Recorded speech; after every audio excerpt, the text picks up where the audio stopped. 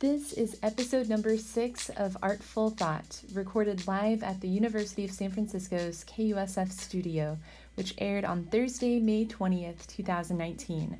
I am gigantically honored to have the opportunity to talk with Bay Area creative Aisha Tripp. What influences me most about Aisha is how she wears so many hats, namely as a playwright, a producer of theater and media, an educator, and an activist. In our talk, she reflects on the impact of the storytellers in her family, the importance of reading writers like Langston Hughes, Zora Neale Hurston, and learning about the history of Oakland's Black Panther Party, acknowledging these historical figures and movements as paving the way for her own artistic and academic endeavors. She also takes us through the ups, downs, middles, and any other directions taken in the ever-capricious relationship that artists have with the work that pushes toward their vision. Most importantly, she comes back around to her conviction for sharing stories in the first place, saying that she wanted to create stories that empower, that encourage and start social discourse, as well as giving advice to be brave and bold enough in order to really pursue what makes you happy.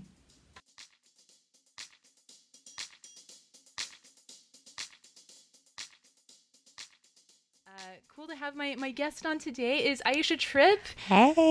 Yay! So you probably recognize Aisha because she has her own podcast at KUSF that airs live every Sunday morning. Yes, we do. Yay. The Seed You Sow podcast. Y'all tune in with us. Yay! Yeah. So I am super honored to have you here because you hosted a workshop about a year and a couple months ago. Yeah, it was. Down in the basement. Yes, yeah.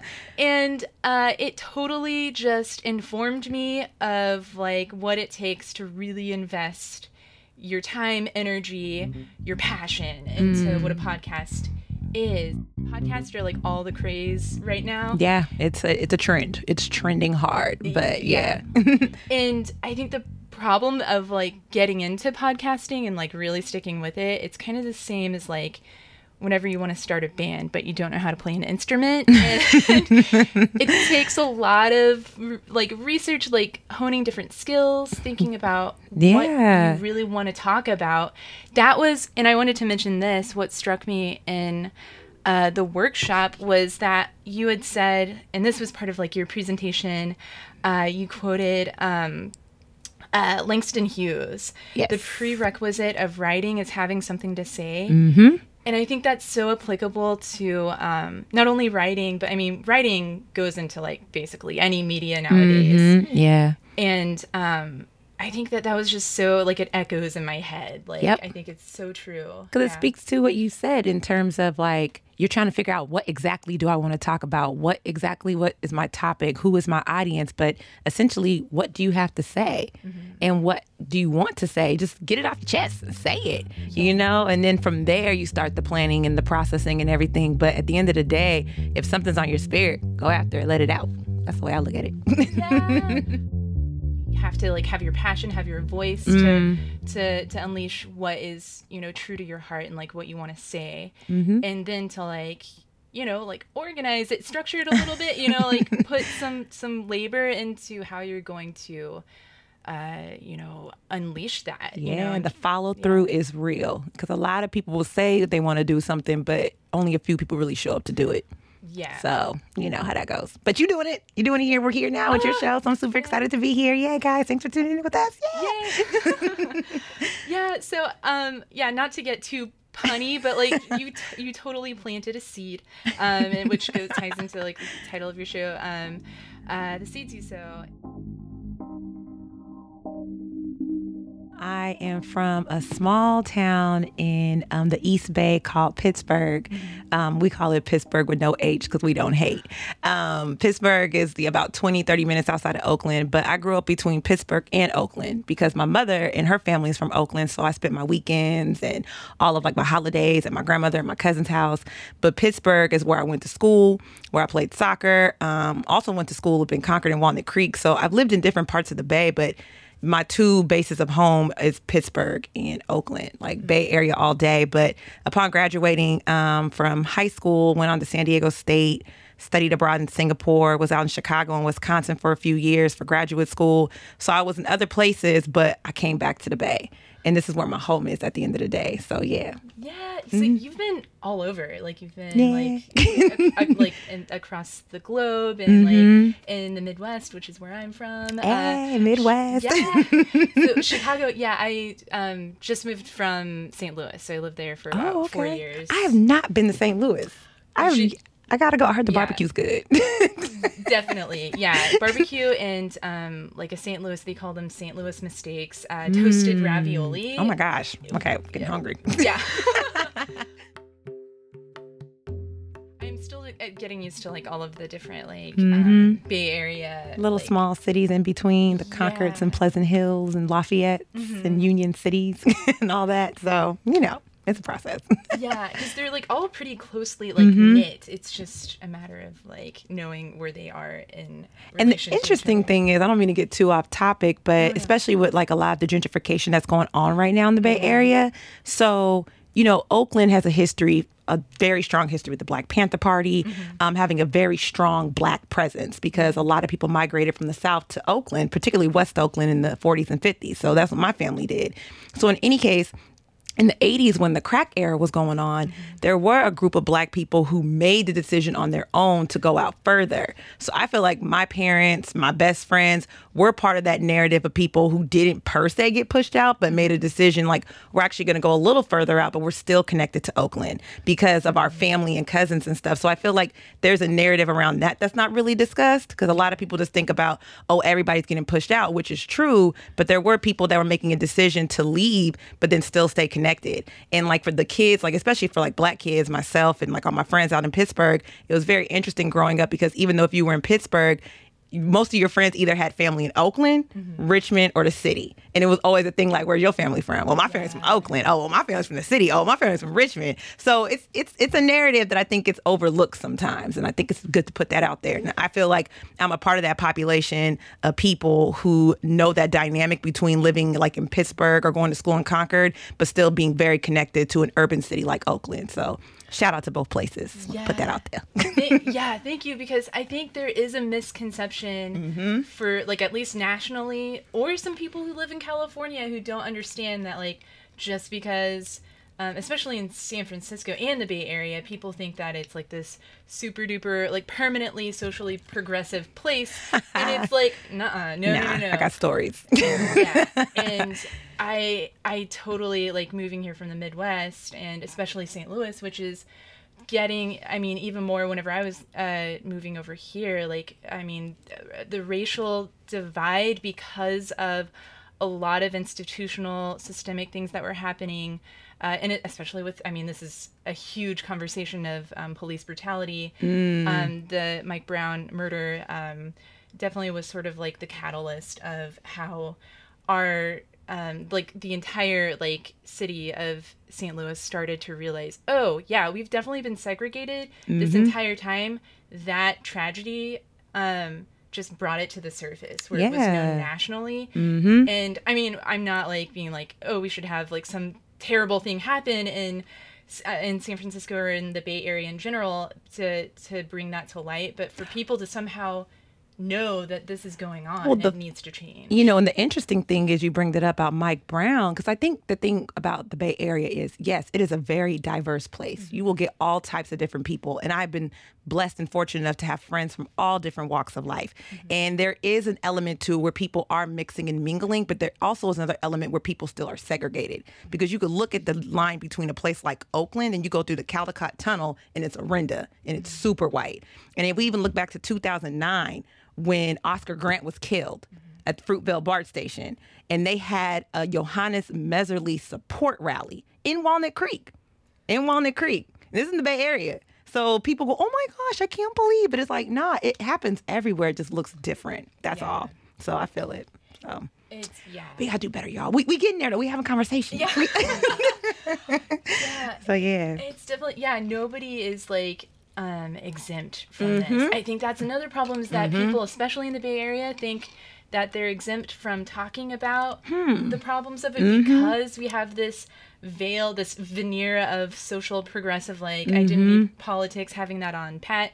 But no, whenever you think that that invites complacency. Yep. And that is where these not talking and not being more exposed to more conversations, I think that people just assume everything's okay, and it's just not to go around woke bashing the crap out of everybody, but calling people in, I guess, instead of calling them out, and just being hey, we need to resolve things and not act like nothing wrong is happening. And it's a process, y'all, because even being woke, you think about it like this: when you first wake up in the morning, you don't wake up oh, I'm awake. you ease into your day. You got to ease into your wokeness. And you don't, but conversations. At the end of the day, it's all about having an honest conversation.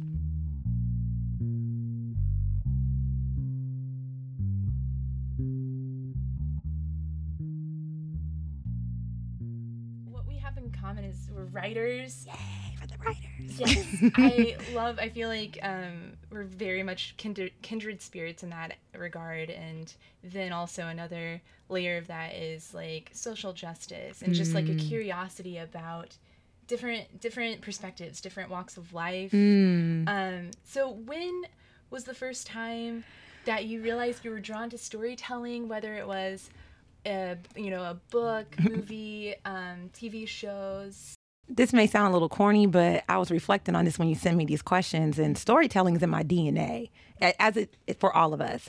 But when I really think back, two things stick out to me, primarily the family I come from.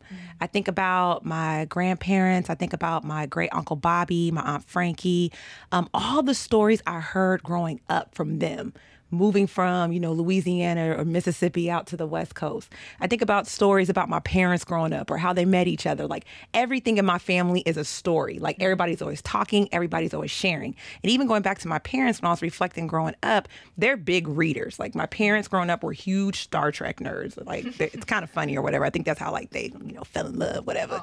Aww. But, growing up with a family of readers and a family of very boisterous, talkative people that shared what happened to them when it happened, and coming up with all types of different charisma, this really was already in me.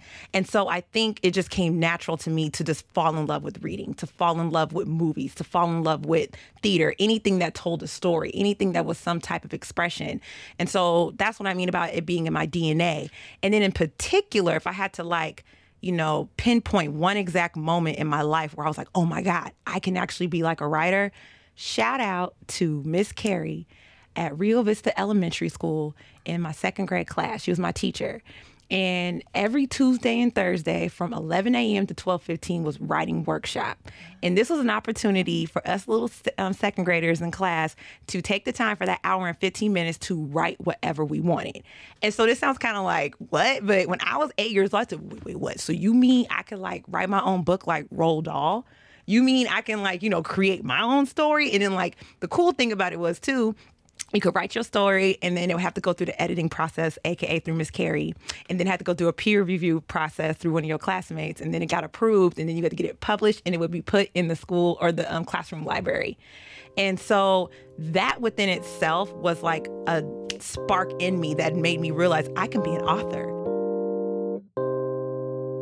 I can be a writer. I can create stories. And then I saw the stories that I was writing, people liked. Because I think one of the first stories I wrote was, it was a remix. I was really big on remixes back in the day. I did some Snow White and the Missing Dwarf or something like that. Just something. And so, storytelling's just always been in me. And, even me and my friends were talking about this last week while watching the Warriors game. We reflected on Disney movies, or shows like A Different World or Martin, anything that brought laughter and joy, and also anything that reflected something within you. And when I look back, I think that's why I was so drawn to it. And it just always felt like something I wanted to do. And even too, going into middle school, shout out to my best friend, Asia Jackson. My best friend. Yeah. She's an actress too. She's got casted in a play. But I used to write on these storyboards for this R&B group that I like named Imagine, and also B2K. That's a whole other story. Yes. And there was like a whole online community of girls who would write stories, and it would turn into this whole following. So I was on there writing these stories, sharing them with my best friends, seeing the reaction that people were giving. I was like, yo, I love to do this. So it really just stems back to that type of stuff. That takes me back. I mean, that's incredible that your second grade teacher totally wasn't an ageist about who has the ability or the power to create a story and to be an author. I know. And it really shows how for young children, and I think about this with my godchildren and my nieces and nephews, when you see something that lights them up and makes them excited, feed into that, encourage that, help them with that, make them practice with that, because it really sticks with them. We become adults, but at the end of the day, like, we got bills to pay, we got to do things, life gets hard, whatever. But, we still have to pursue what makes us happy. And it's hard to do that. And it's a privilege I'm recognizing to do that. So I'm very thankful to God that I can pursue what I love to do.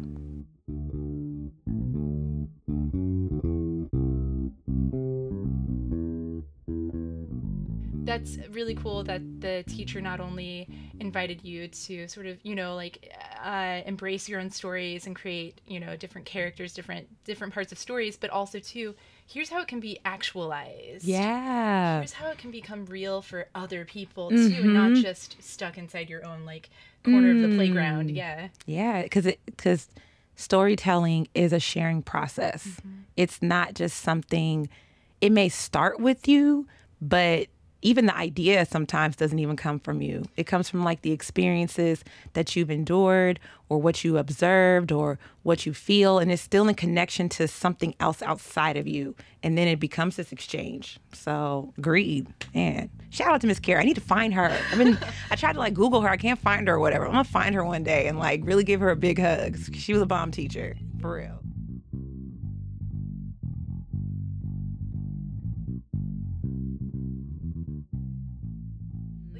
Sharing, it's really important to not just keep your story to yourself. I mean, sometimes it's a process and you need to work things out, but I think at the end of the day, you write or you have some type of expression on page or in drawings or whatever, because you're dying for somebody else to feel the same and to share that sort of emotion that's buried under all of the work that you do. I just read Generation of Dreams, and so Aisha's the author of 3 plays, and you had 2 of them produced into a full length all 3 were produced. All 3 into a play. And I want to say in Walnut Creek? Yeah, so An Angel Came Down and Generations of Dreams were produced at the Lesher Center for the Arts by my nonprofit Don't Even Trip Productions. Yeah. And The Skin I'm In was produced at my alma mater, San Diego State, and that was produced through the African American Student Drama Association. It's a word mouth. Yes. So you played one of the characters in the play, Corinne, and so did you play in each of the plays?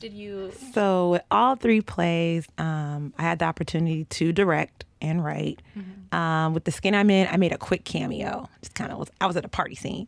And then with The Angel Came Down, I did play the character Ronnie, and with Generation of Dreams, I did play the character Corinne. I did.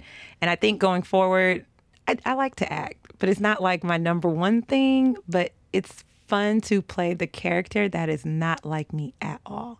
That's what I like to do. I like to tap into the person that does not reflect who I'm in, what Corinne's character. Yeah. So she ain't.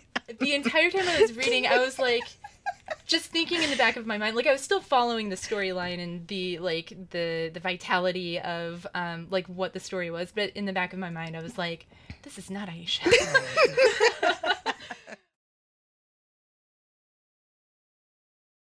What was it like seeing your story in human form, the story in the flesh? So the first time around for The Skin I'm In, because that was the first play that was produced, I wrote that play in particular because the African American Student Drama Association, they were dedicated to producing student-written plays. I was a film major at the time, right?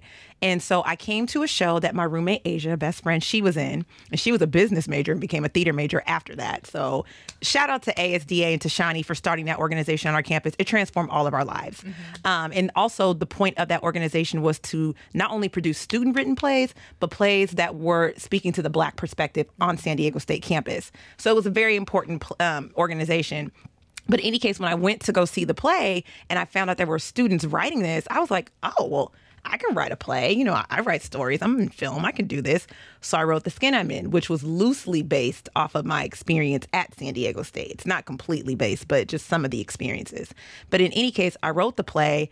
Asia got a hold of it and presented it to the board. And so when I got back from Singapore, Asia was like, they want to put it on. You got to direct it. And I was like, but I'm a film major. What do I know about theater? And she was like, it don't matter. You got to do it. And so it was very nerve-wracking. It was very scary. But I think that play represented the courage that it takes, not only just within myself, but within the community. Because we all had to come together and put on this play. And at that time, when it was being produced, there was another play on campus being produced called Hamlet, Blood in the Brain, which was a remake of Hamlet, but set like in the 1980s, like crack era. And it was like this whole controversy around people in the play using the N-word who weren't Black. And there were also talks on campus because people were like, there's more to our story than like Black people on drugs. We want a story that really reflects us. So doing The Skin I'm In was our form of saying, we got a story to tell too.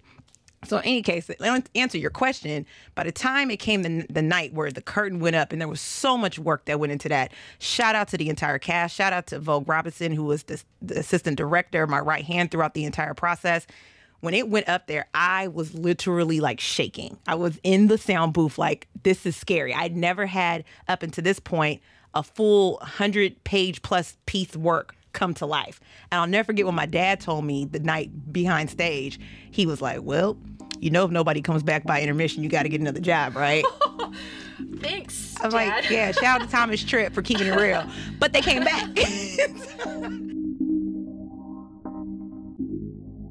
So, but when it came to life and the actors and the music and the story and the flow, it was just a surreal moment. And it also was humbling because it reaffirmed just what we were just talking about, the shared experience. Like, this is not my play. This is a play that first and foremost, God gave me the gift to write. First and foremost, just straight up. And then secondly, it was the actors, the costume designers, the sound design, everybody coming together. It was our piece. And that's what got me into theater, because I was like, yo, like, we took something and we made it happen. Even if it only went up for one night, it was one night none of us will ever forget. And so it was just amazing to see it come to life and really just like, it was like breathing. It was no longer just sitting on my computer. It was actually like Crystal, Shanice, they're alive right now. Oh my God, Damien, Rashad, like, this is real, you know? That's the characters, y'all. Y'all like, who's she talking about? Yeah.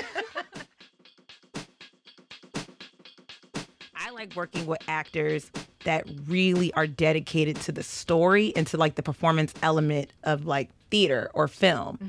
Not just, you know, someone told you was cute, now you want to be an actor. Like, I mean, that's cool if that's what you want to do, but I like working with people that are really into the art. And I feel like when you go through the casting process, and I've learned this, like, you know, that's a whole other episode. I could tell you like about the behind the scenes, because each play took about, I would say, in terms of production, it led about 3 to 4 months of rehearsal that led up to it. So there's a lot of things that go on. Like with Generation of Dreams, for example, we casted our lead actor, and 6 weeks before the show, we had to fire him.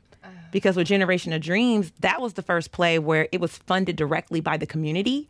We had an Indiegogo campaign and raised over $4,000. So I had this pressure, not only as an artist, but also from a business perspective, to make sure that, like, you know, of course I always want to, you know, live up to the audience, but I'm like, people put their money into this. Like, this isn't just my money. This is like the community's money. And so our actors got paid, you know, so we were really, you know, being very professional. And, you know, the actor we had to let go, it got to a point where he just wasn't memorizing his lines. It just wasn't working. And I was like, for the sake of the story, we have to let you go. And it was a really hard decision to make, even as a leader, because I was like, well, what is my cast going to think of me? Like, who is this girl? Like, does she know who she want to cast? But those are those humbling moments that you have to like learn that you're not going to always get it right. Sometimes you are going to fall, but it's better to admit that maybe you made the wrong decision than try to deny it. And then we had, shout out to Eric. He was a part of the ensemble cast. He stepped in and took over as the lead and killed it. So it's like one of those, you know, the process. It's there's a lot. It's funny with the Angel Came Down play in particular. That play within itself, I remember right after The Skin I'm In, I came back home to the Bay Area and I had 3 goals in mind. I was like, I want to put on a show and produce it myself with my friends more so, not just myself, but produce a show, live in a random city, and go to grad school. Those are my 3 goals. And I wrote An Angel Came Down within like right after Obama got elected. So it took me about maybe 6 months to write that play. And in any case, when you're talking about friends and stuff, we did the rehearsals, and me and my roommate, shout out to Ariel, she's one of my best friends too. We did the rehearsals in our living room.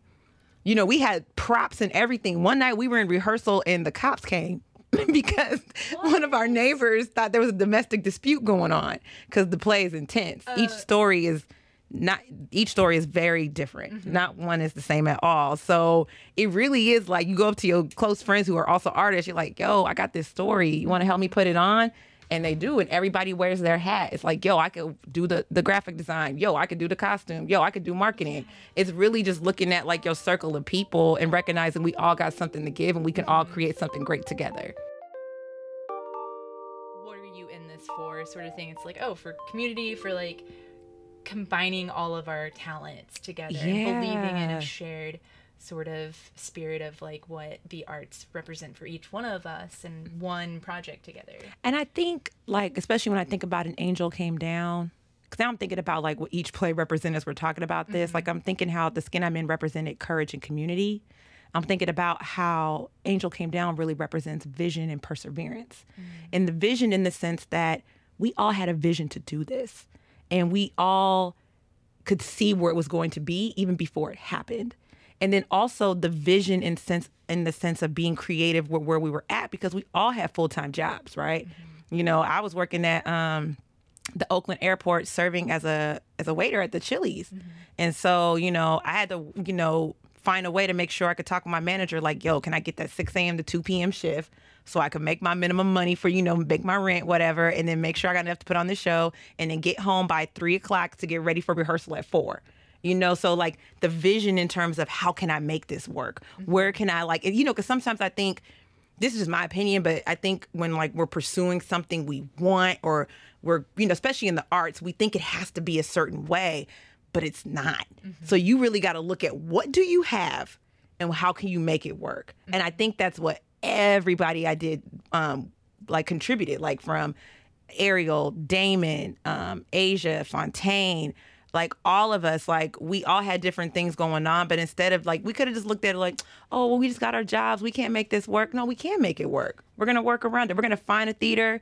And like renting the theater at Lesher Center for the Arts, it was only at that time, I think like, I'm trying to remember, it was less than like $600, which is what I was expecting. So it was something like that. Don't quote me on that exactly. I wish I had the numbers, but it was something where like, this is doable. Yeah. You know, you just got to make it work. You got to just rearrange some things or whatever. It's kind of like that saying where they say people pray for a cake, but they get the eggs and the flour and the batter and they complain. It's like, but you got to make it, you know, and you're going to mess up a little bit, but get creative with it. Have fun with it. That's part of the process. So.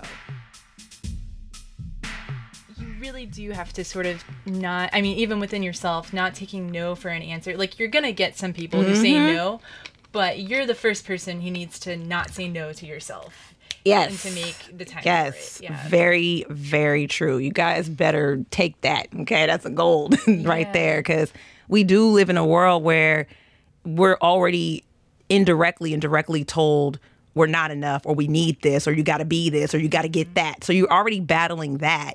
And then on top of that, there are going to be people out there who are going to tell you no. But you shouldn't be the one telling yourself no. You may have to like reflect on what you need to do better. There's nothing wrong with constructive criticism or productive, things that are going to make you better.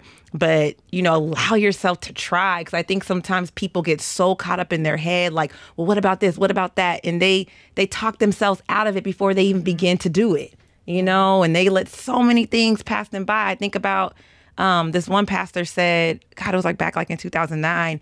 And he was saying, you look at the cemetery, and he said it's one of the richest places on earth because there are so many people who died. He was like, books that were never written, songs that were never sang, stories that were never told because people died with that.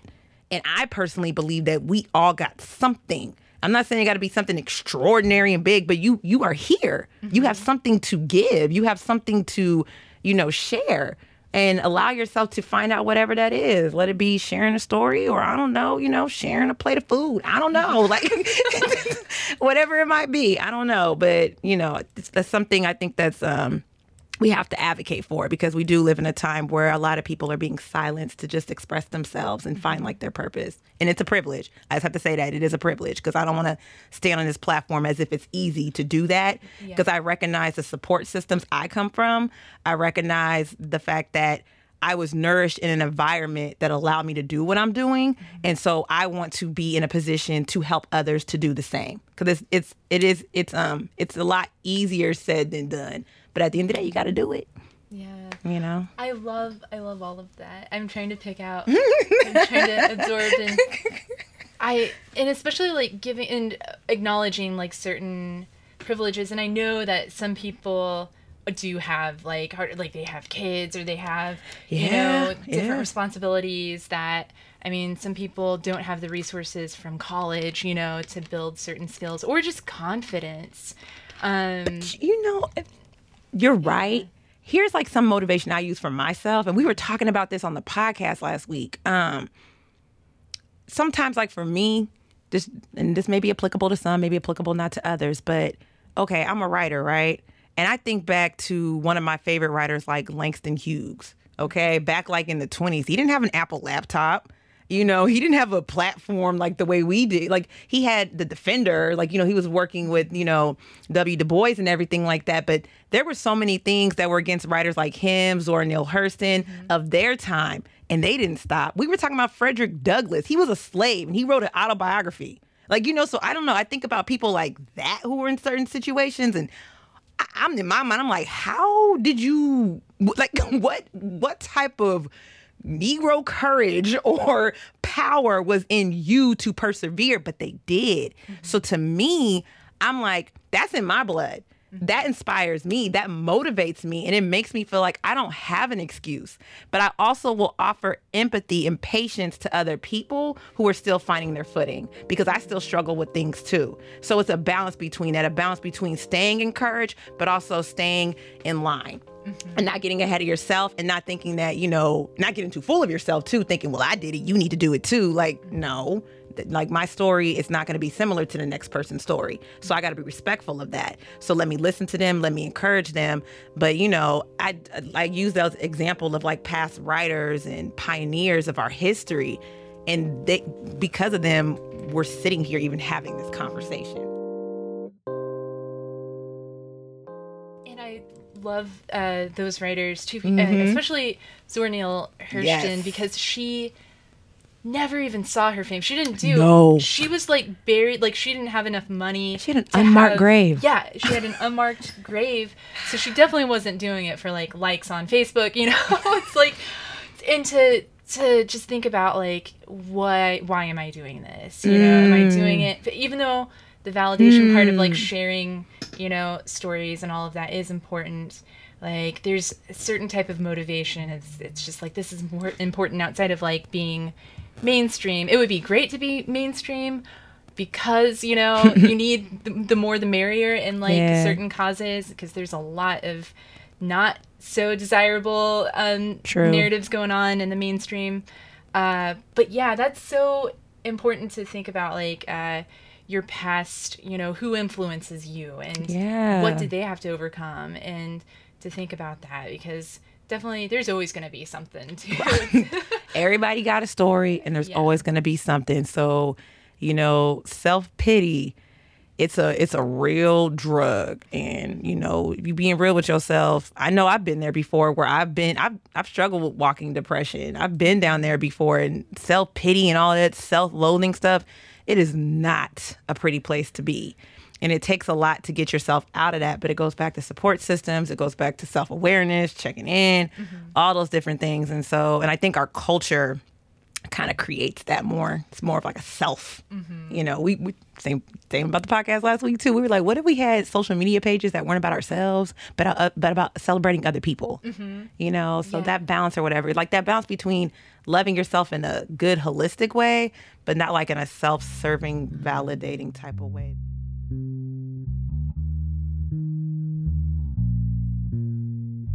I love your quote about social media. And I think you said like you use social media, but don't let it use you. Is that? Yeah. And to not like, I guess, overinflate sort of like this idea of like identity through social media, and to make sure, I guess, self-care is important, you know, mental health stuff is definitely important, but there's a time whenever, you know, like the integrity check of like, I need to get up and do stuff that are for other people, for myself too, to feel purposeful by interacting with other people, because I'm not like helpless at the end of the day. Like, Yep.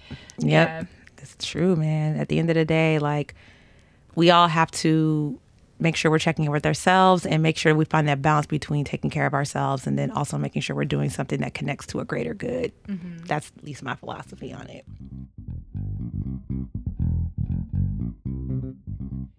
You're the creator of the See Do So, but now you've grown to have like sort of like a round table of hosts. Yeah, it's so funny because like originally it started off with it still is like a rotating schedule, but there were other people that were supposed to be on the show, but essentially the main founding members were myself, Damon, and Michael.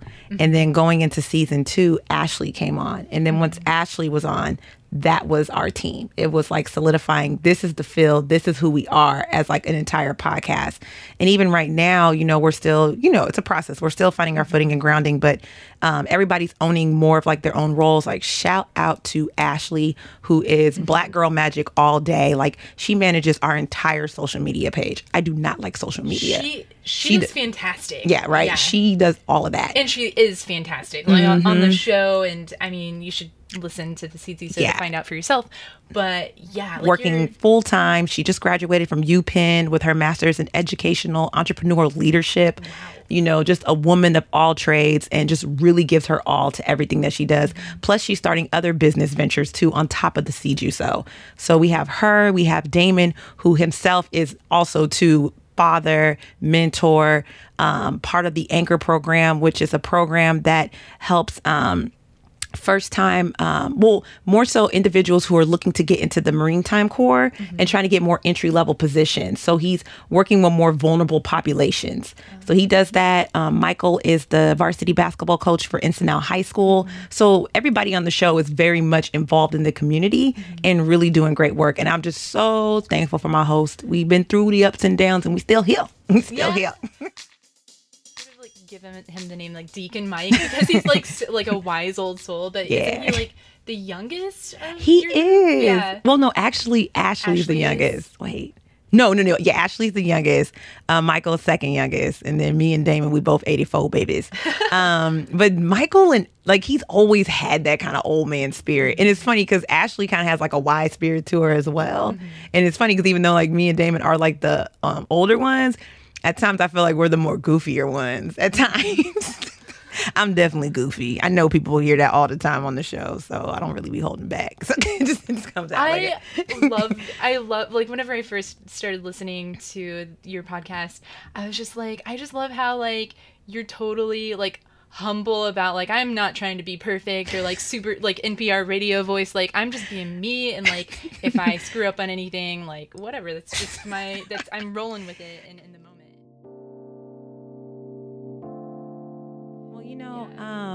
It's funny because I was reflecting on like the Seed You Sow anyway, and like what started it. And I was going through my phone and I found the quote that made me think about why we started the show. And there's a quote that I found. It says, God changes caterpillars into butterflies, sands into pearls, coals into diamonds by using time and pressure. He is working on all of us. And I thought a lot about, the seed and how like the seed really is just the beginning. And so I thought about wanting to create a show that talks about the beginning and the process of things. And then also, too, another reason why we made the show was because there were a lot of conversations between myself and Damon in particular, because Damon was always like, we need to do a podcast, we need to do a podcast. And, we would always talk about, how there's at times a lot of negative images in our media. And we believe that's not all that is going on, especially in the Black community. There are a lot of thriving, amazing things happening. And we wanted to put out that positive message. And we do believe, too, that the media you consume, it's a seed. It's a seed of information that goes into you. And that seed has the power to influence and bring forth whatever fruit. So I think it's important for people to be mindful about who they're listening to, what they're watching. And so the seed you sow is a mixture of that. We're planting those positive seeds and we're also highlighting the seed itself because we're in the process itself. We're still blooming. We're still growing, so it's a mixture of all those different things.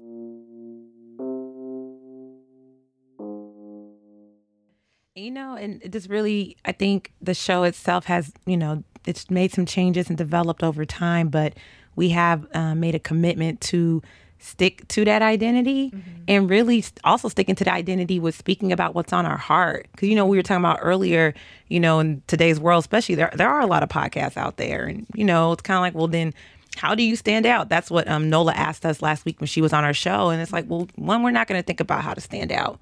We're just going to just be who we are. And the people that connect with us, they're going to connect with us. And, we talked about, too, it's about the consistency. Because, a lot of people think, I'm going to start this podcast and I'm going to get like 1 million followers a year. And it's like, you got to build. You got to take time. When we first started recording, our first average download was 25. It took time before we got over 100. But it took, we getting there. But at the end of the day, it's not about the quantity. It's about the quality.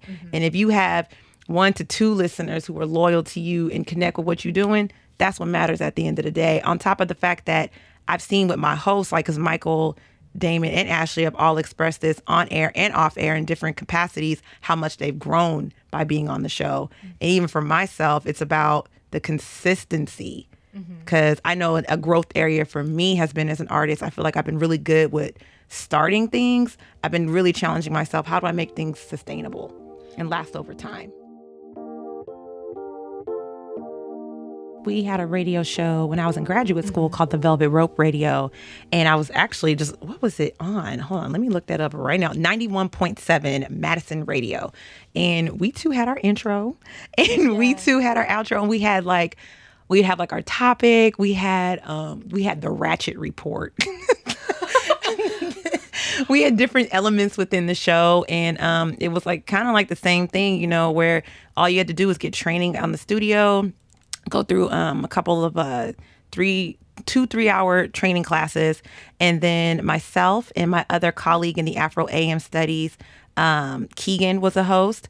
Jared, aka DJ Infinity, was our DJ, and then another student named Dee, who was pursuing her PhD. We were all on the show and just talking about things that were going on, and it was our 1 hour 10 a.m. show that we had on campus, and it was dope. And I always loved radio, even dating back to when I was 8 years old. 8 is the age. Was it 8? It was when the Talk Boy came out. Remember Talk Boy? Talk Boy. Is that Home Alone? Oh. You ever seen Home Alone? Yeah. Do you remember Home Alone 2, Lost in New York? Maybe. Look it up when you get a chance, because Macaulay Culkin, a.k.a. Kevin McAllister, had this recorded contraption, because back then it's a Walkman, right? It's the 90s. Yeah. And it was called the Talk Boy. And I was like, oh my God, I want that. And I got it for Christmas. And you could record yourself. Okay. So I used to record myself doing all types of reports and doing all types of ridiculous things in my backyard. So another form of expression. I love certain aspects of social media and technology, but I kind of miss sort of the not as much of like an accumulation of consuming it in so many different because ways it really all takes over the away it takes away the awe. Like, remember when like your favorite artist was about to drop an album? It was like a buildup. It was like, I gotta go to the Sam Goody because Aaliyah's about to drop her newest album, One in a Million, and it's been 3 years since her last album, and oh my gosh. And getting the artwork and reading the thank yous and putting it in your CD player and sitting down next to it, or, you know, things like that, the awe, the wonder. Or remember, like, you know, you watching TV and you're looking at the TV guide and you miss the channel you're trying to find, you gotta, you know, run back to the kitchen, get your food real quick and be like, all right, let me see it really quick, you know, like those type of things, the ability to just wait, the ability to have awe, like that's slowly just depleting. There was a documentary just released on, was it Dateline, called Screen Time? That was really interesting. Get a chance, check it out. Yeah, it really talked about the consumption of how much we're on our phones and our computers and what is that really doing in terms of how like we're interacting with ourselves and stuff like that. So yeah. Everybody's different too, like the balance. Like some people are really addicted to it and some people are just okay with it. Yeah. They still know how to be like not oblivious, like if they're on the bus or BART or wherever, they still are aware. Like if an older person needs help, you know, getting onto the bus instead of just like zoned out. Yeah. It's bad on your neck too. Yeah. And your hand. And your eyes and your brain and it turns hot and it's energy and then the screen cracks like mine right now. You know? It's okay, whatever.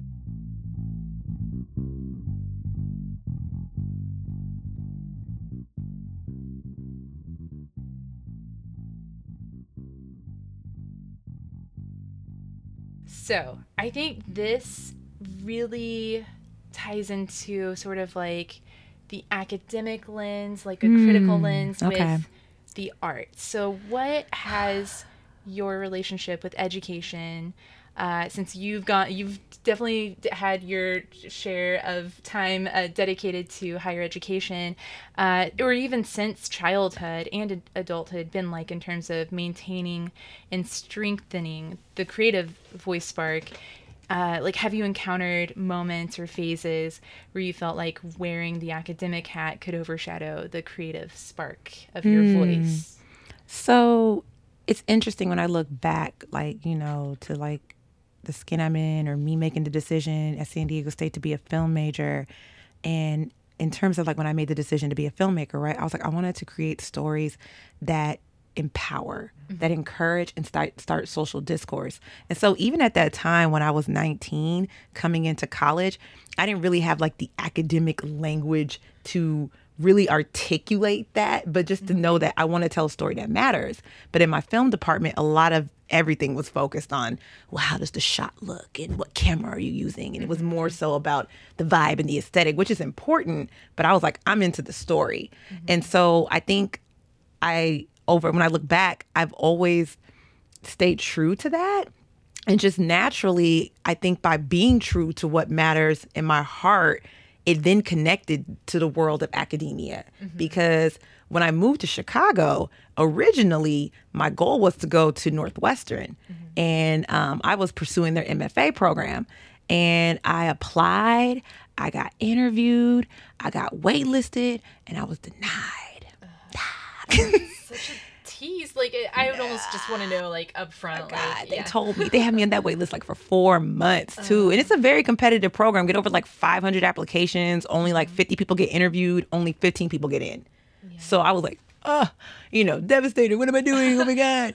But, you know, perseverance, faith, get yourself up and try again. Learning all that, right? This is back in 2011. My friend Frankie at the time was at the University of Wisconsin-Madison. He was like, yo, I know you came to Chicago with this idea of going to Northwestern, but he was like, you've also been out here taking the time to also learn about your history, because I also would spend weekends at the Harold Washington Library reading about the Black Panthers, the writers, you know, just learning more about the people who paved the way for me to do what I was doing. So just through the natural progression, I started having more of an understanding and appreciation for the culture and also for the history. And he was like, you should apply to UW-Madison.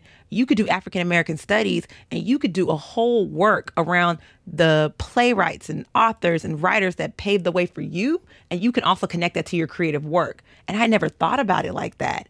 But it goes back to look at what you've been presented. Where can you see how it can work? So then when I applied to UW-Madison, I got accepted, got offered a full ride, and it worked out perfectly.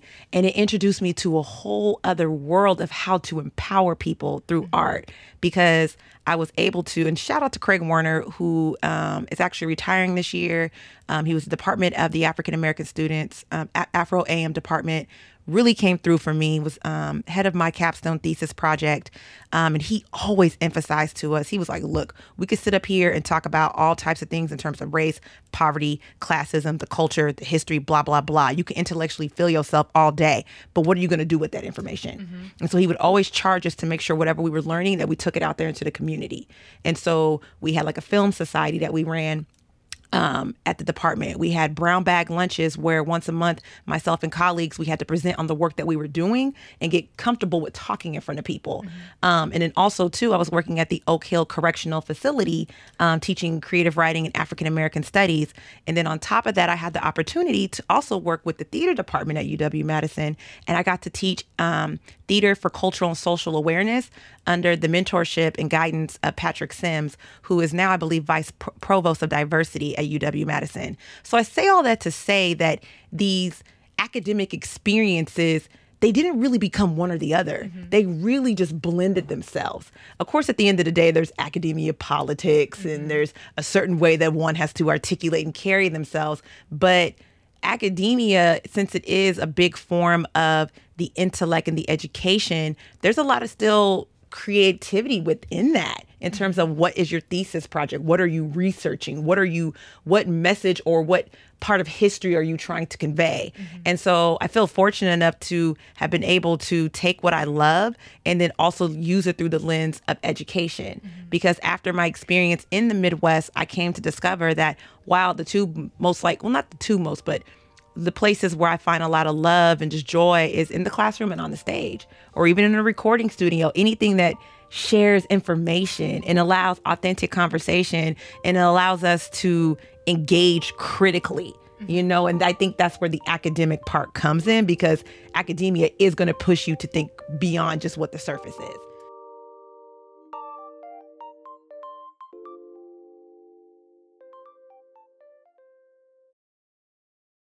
That's a perfect answer for people who are like worried about like, do I go to school for the arts? Is academia something that kind of stifles that creative sort of what makes you feel like you aren't restricted? Because there's certain parameters, I think, that or like the fear of getting burnt out. Oh yeah, we could talk about that. Yeah.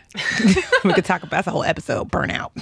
But I love that you just made this like sort of like the balance of both, like one helps the other. You can't let one sort of like get lopsided more than the other, that you need like academia to sort of frame, different aspects of what you're passionate about in the arts or in different social issues, and using that as a way, as like a tool to, because academia, as much as I love education and learning, I think that if you get too much into it, like it becomes a classist sort of thing. How some people are love to hear themselves talk and sound smart. Yes, intellectually fill themselves all the time. Yeah. But I mean, at the end of the day, like that smart, whatever smarts you got, like that you're gaining this education from school, that should be amplifying something that's for good, for art, for, connection to people and making the world a better place. And I think all of that, like in your, I guess, like going from Chicago to University of Madison, like to realize like, oh, there's not just like one path of what I wanted to do. You have to be open. And it's interesting because even when you're bringing up like, the arts and academia, and like, it makes me think about, the pressure that people feel like in terms of picking like their major or things like that, and it's a layered conversation, and it's really dependent upon the individual. There really isn't just one blanket statement like everybody should go to college, everybody should do this. Like, because even if you decide to go to college, what type of college do you want to go to? Do you want to go to a state school? Do you want to go to a UC? Do you want to go to a private school, to a liberal arts school? Like, having the tools to navigate that first conversation with the type of school you want to go to. And then I would say in the most simplistic way, because I'm a creative, right? Like, so for me, already in my mind, even when people would say, oh, so you're a film major, what do you do, watch films all day? No, I don't. Like, I still had to complete all of my general education requirements. And for all of my film classes, let it be theory as well as practice-based, I had to fund those projects. I had to take time outside of the 4-hour theory-based classes to then create 6 to 7 minute films that will cost me $800 because shout out to Ron Nager. He was like, I know we're going digital, but you're going to load a film camera. You're going to know what it's like to purchase $200 worth of 16 millimeter film that's only 12 minutes in length so you could figure out what shot specifically to take.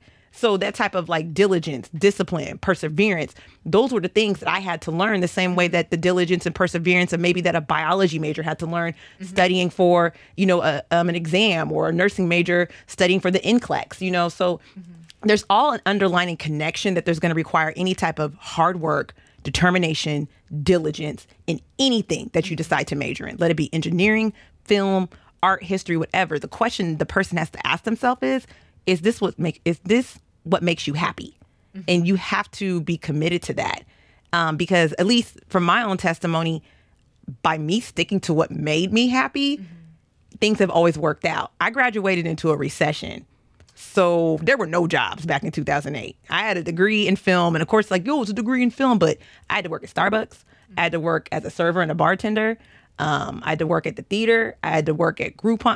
I've had all types of jobs. Okay. You make things work. And as a creative, that's what I had to do. And it's going to be different for somebody else depending on what you're pursuing. But I feel like at the end of the day, you have to be brave and bold enough to really pursue what makes you happy and think about what that is critically that makes you happy. Not like what others told you is going to make you happy, but what makes you internally happy. That's going to give you peace at the end of the day. Is total, and not only successful either, because sometimes if you are doing making straight A's or people really dig your work, does that mean that you're happy? Does that, and to really think about it, that you're not pandering because you think this is what you should be doing, but because you're choosing to do it and because it makes you feel fulfilled and not just successful, not just making money, but you're hustling to towards your passion, towards something that is always evolving. And it's same, I worked probably the majority of my work experience is waiting tables whenever I first moved here. I mean, if anything, I was just this is what a starving artist is. In sort of a novelty way, but also too, I was just I kind of hate waiting tables, but still it's what pays bills, and that's just part of reality. I love how you mentioned the full roundedness of what goes into the process, because you're a producer, a lot of people don't know. It seems kind of like an umbrella term. People are just what is a producer? And it's the behind the scenes, the not glamorous part of the product that you see. It's the hours upon hours, weeks, months that it takes to the money part, the coordination of getting other people involved and the writing, all of the stuff that goes into putting a project together. Yeah, it's, like I said earlier, a lot of people are quick to say what they want to do, but there's only so many people that show up and do it because it takes a lot of work.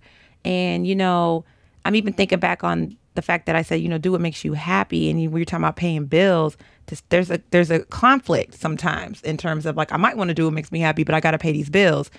But like I said, and I'm just one testimony, I really do believe that when you have that faith to just serve what makes, that's going to serve yourself and also more so the greater good, it does work out. Because I know what it's like to be broke. I know what it's like to be waiting for that one paycheck. And then I know what it's like when you got money in the bank. So I didn't see both ends of the stick or whatever. But the thing that's always been true, my needs have always been met. And when I've always stuck to what I believe in, that's when it works out. When I don't stick to what I believe in, it's not. That's just like, so I just want to really emphasize that point. And like, you're right. There's like the whole starving artist, but I think sometimes like we're still striving. You know, I mean, right now I'm working at the University of San Francisco, and I'm thankful for this job. Shout out to my coworkers. You know, they know I pursue my art, and it took time for me to even get to this position right now in terms of a good balance between, you know, I work my job at the university, and I do the podcast, and I do my plays, and I do listen for a change, and I'm still pursuing what I love to do. And ideally, the goal is to get to a point where, you know, the writing, the podcast, the work within the community can just all be the full-time thing. But I'm thankful for where I'm at right now, because it's going to prepare me for where I'm trying to go. Sometimes I think, you know, and I got to tell myself this. I'm not trying to act like I don't have moments where I'm like, man, I'm just ready to be doing what I want to do full time. All the, you know what I mean? Yeah. But recently, me and my friend Asia were talking about this, about we got to look at why we are where we are. And what not only is it doing for us, but maybe it's doing something for somebody else. And when I came back to the office, a few of my coworkers were like, man, when you're out of the space, yo, it's not as like positive and joyful. Like, we love when you're in the space. And I was like, I love when I'm in the space with you guys too. And so it made me realize, like, yo, like, of course I can see where I'm going to be 3 to 5 years from now. I know I'm not going to always be here. I know that. But if this is where I'm at right now, to offer optimism, to offer some laughter and joy, and the same thing for them too. They offer me a lot of great things too. So think about where you're at and what you can learn from where you're at, and how that's going to better prepare you for where you want to go. And that's applicable, let it be as an artist, let it be as you're pursuing an engineering, lawyer, whatever it is. Like, I really believe there's always something to learn wherever we're at. I feel like idealizing like a certain, it totally goes into like grass is greener on the other side sort of metaphor, but definitely there are experiences that you have that aren't like part of the plan. Oh, and, yes.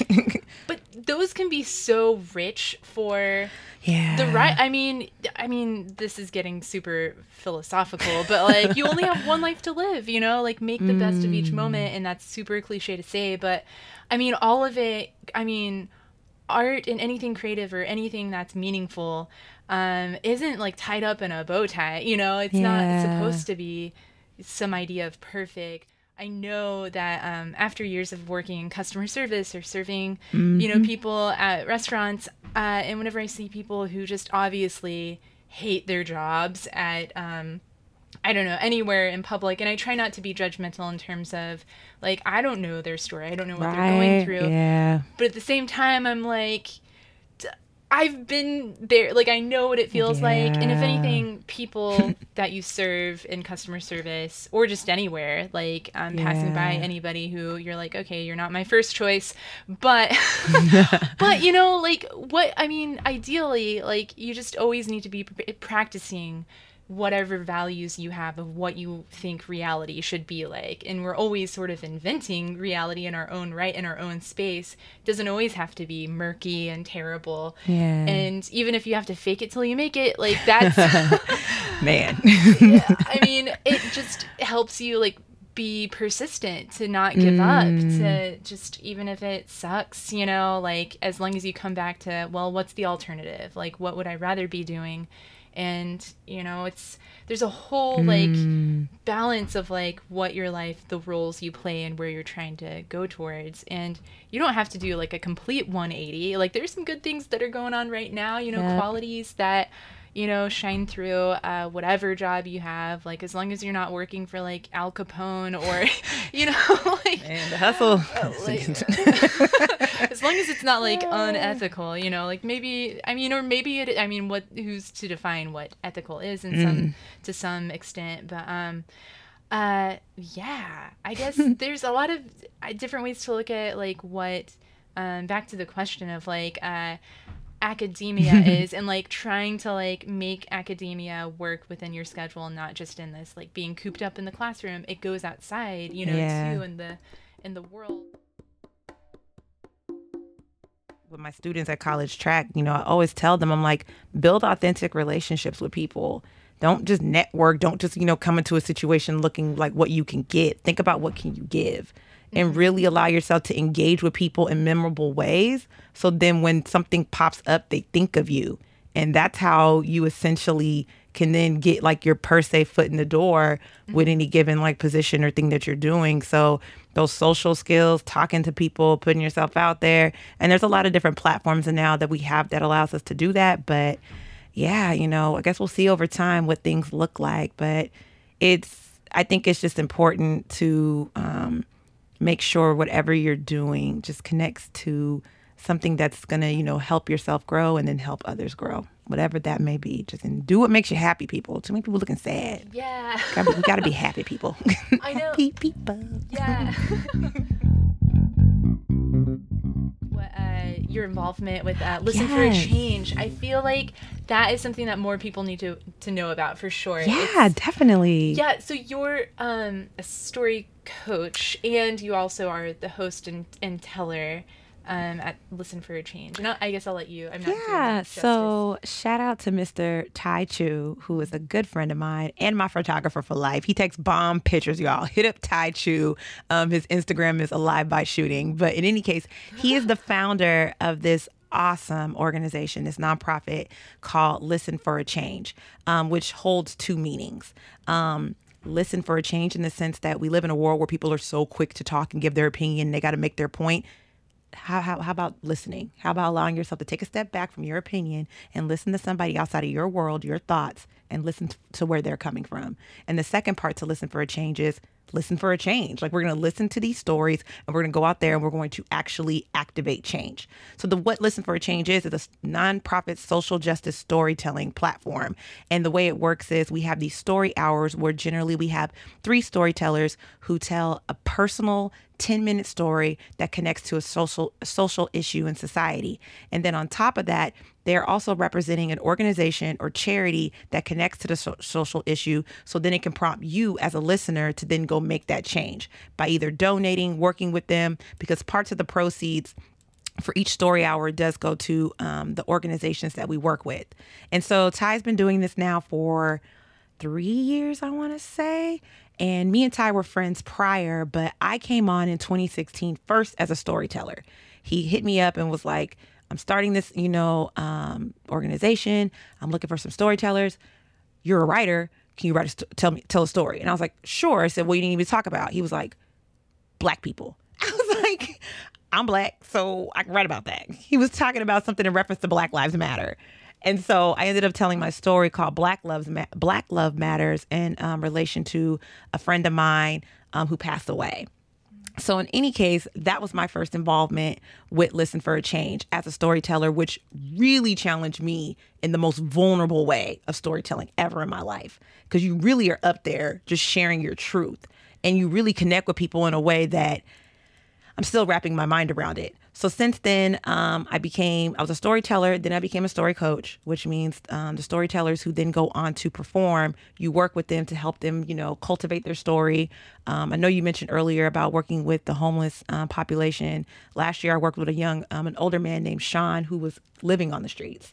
So I've worked with people who have gone through domestic abuse, who have been homeless, who have overcame, addiction, all types of different things. And it really just reinforces me as a storyteller, as a person. We all have a story. Mm-hmm. And so I work with them as a storyteller coach. Also, I'm the Oakland MC for our Oakland Story Hours, Oakland/Berkeley. And I'm also a member of the board. So it's an awesome, great organization, you guys. Go to listenforachange.org if you want to check out our next story hour, which will be happening, I believe, in September. We have our Night and Bold Gala, which happens every year. And we're going to start branching off into corporate settings, just really start, engaging people with the power of storytelling within itself. And I love the organization just for the vulnerability, the courage that it's instilled into like the story, to the storytellers, also into me. And also it's great to be in a position to support another person in like the vision of their dream, like to get behind that, the way that like Ty came up, like to me, it was like the same as like a script. Like, I want to do this. Do you want to help? Heck yeah, I want to help. I know it's a lot of work, but I'm here. What do you need me to do? And so just offering whatever I can to then drive this into something bigger.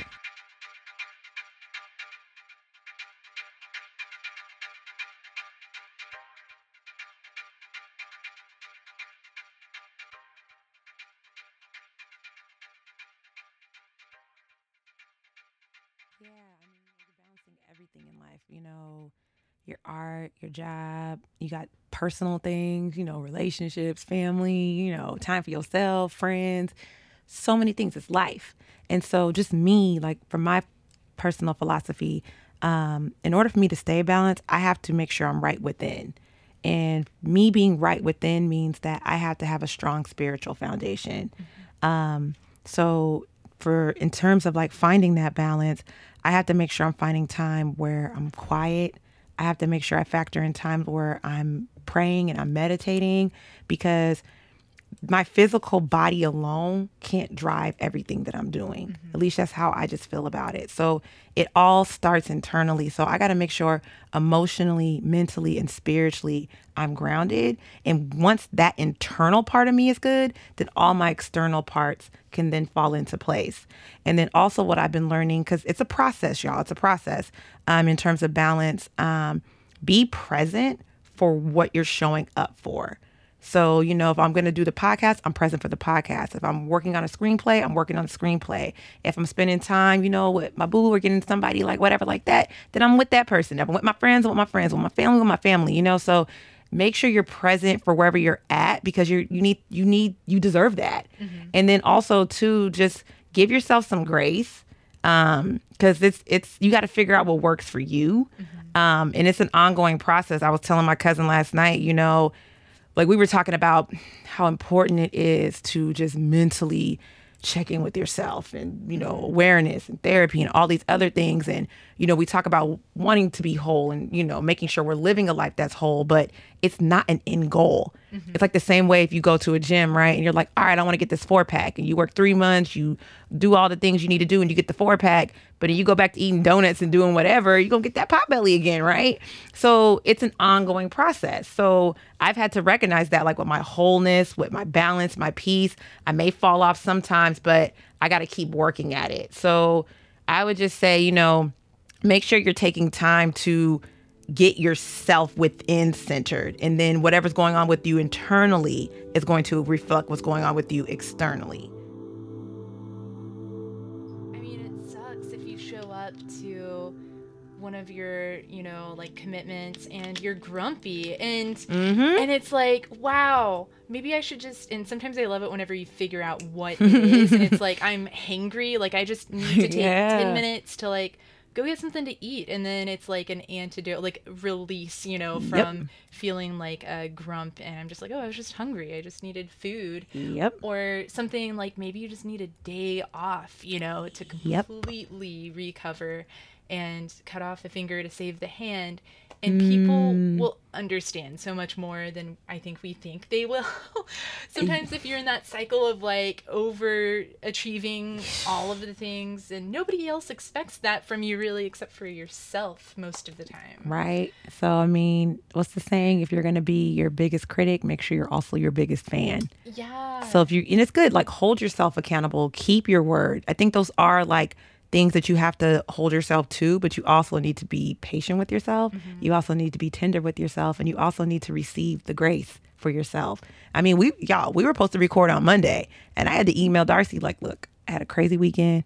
I'm over here, between, like we're doing remodeling on the home, there's a lot of stuff going on. And, I need a day. I'm not going to work. I just need a day to just debrief so I could show up better.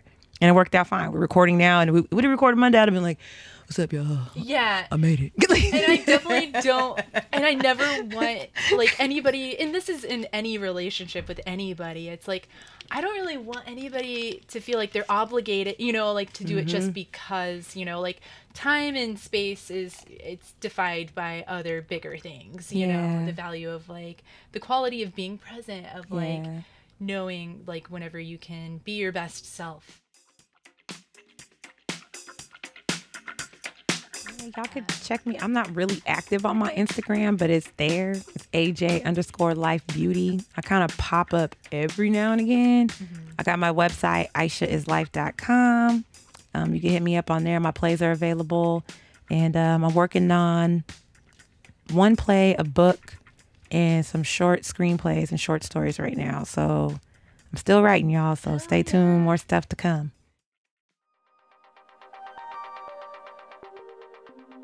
To everyone, but especially to Aisha's second grade teacher, Miss Carey, please find links to learn more about or to connect with Aisha in the archived episode webpage at KUSF.org or Anchor.fm, among other podcast platforms.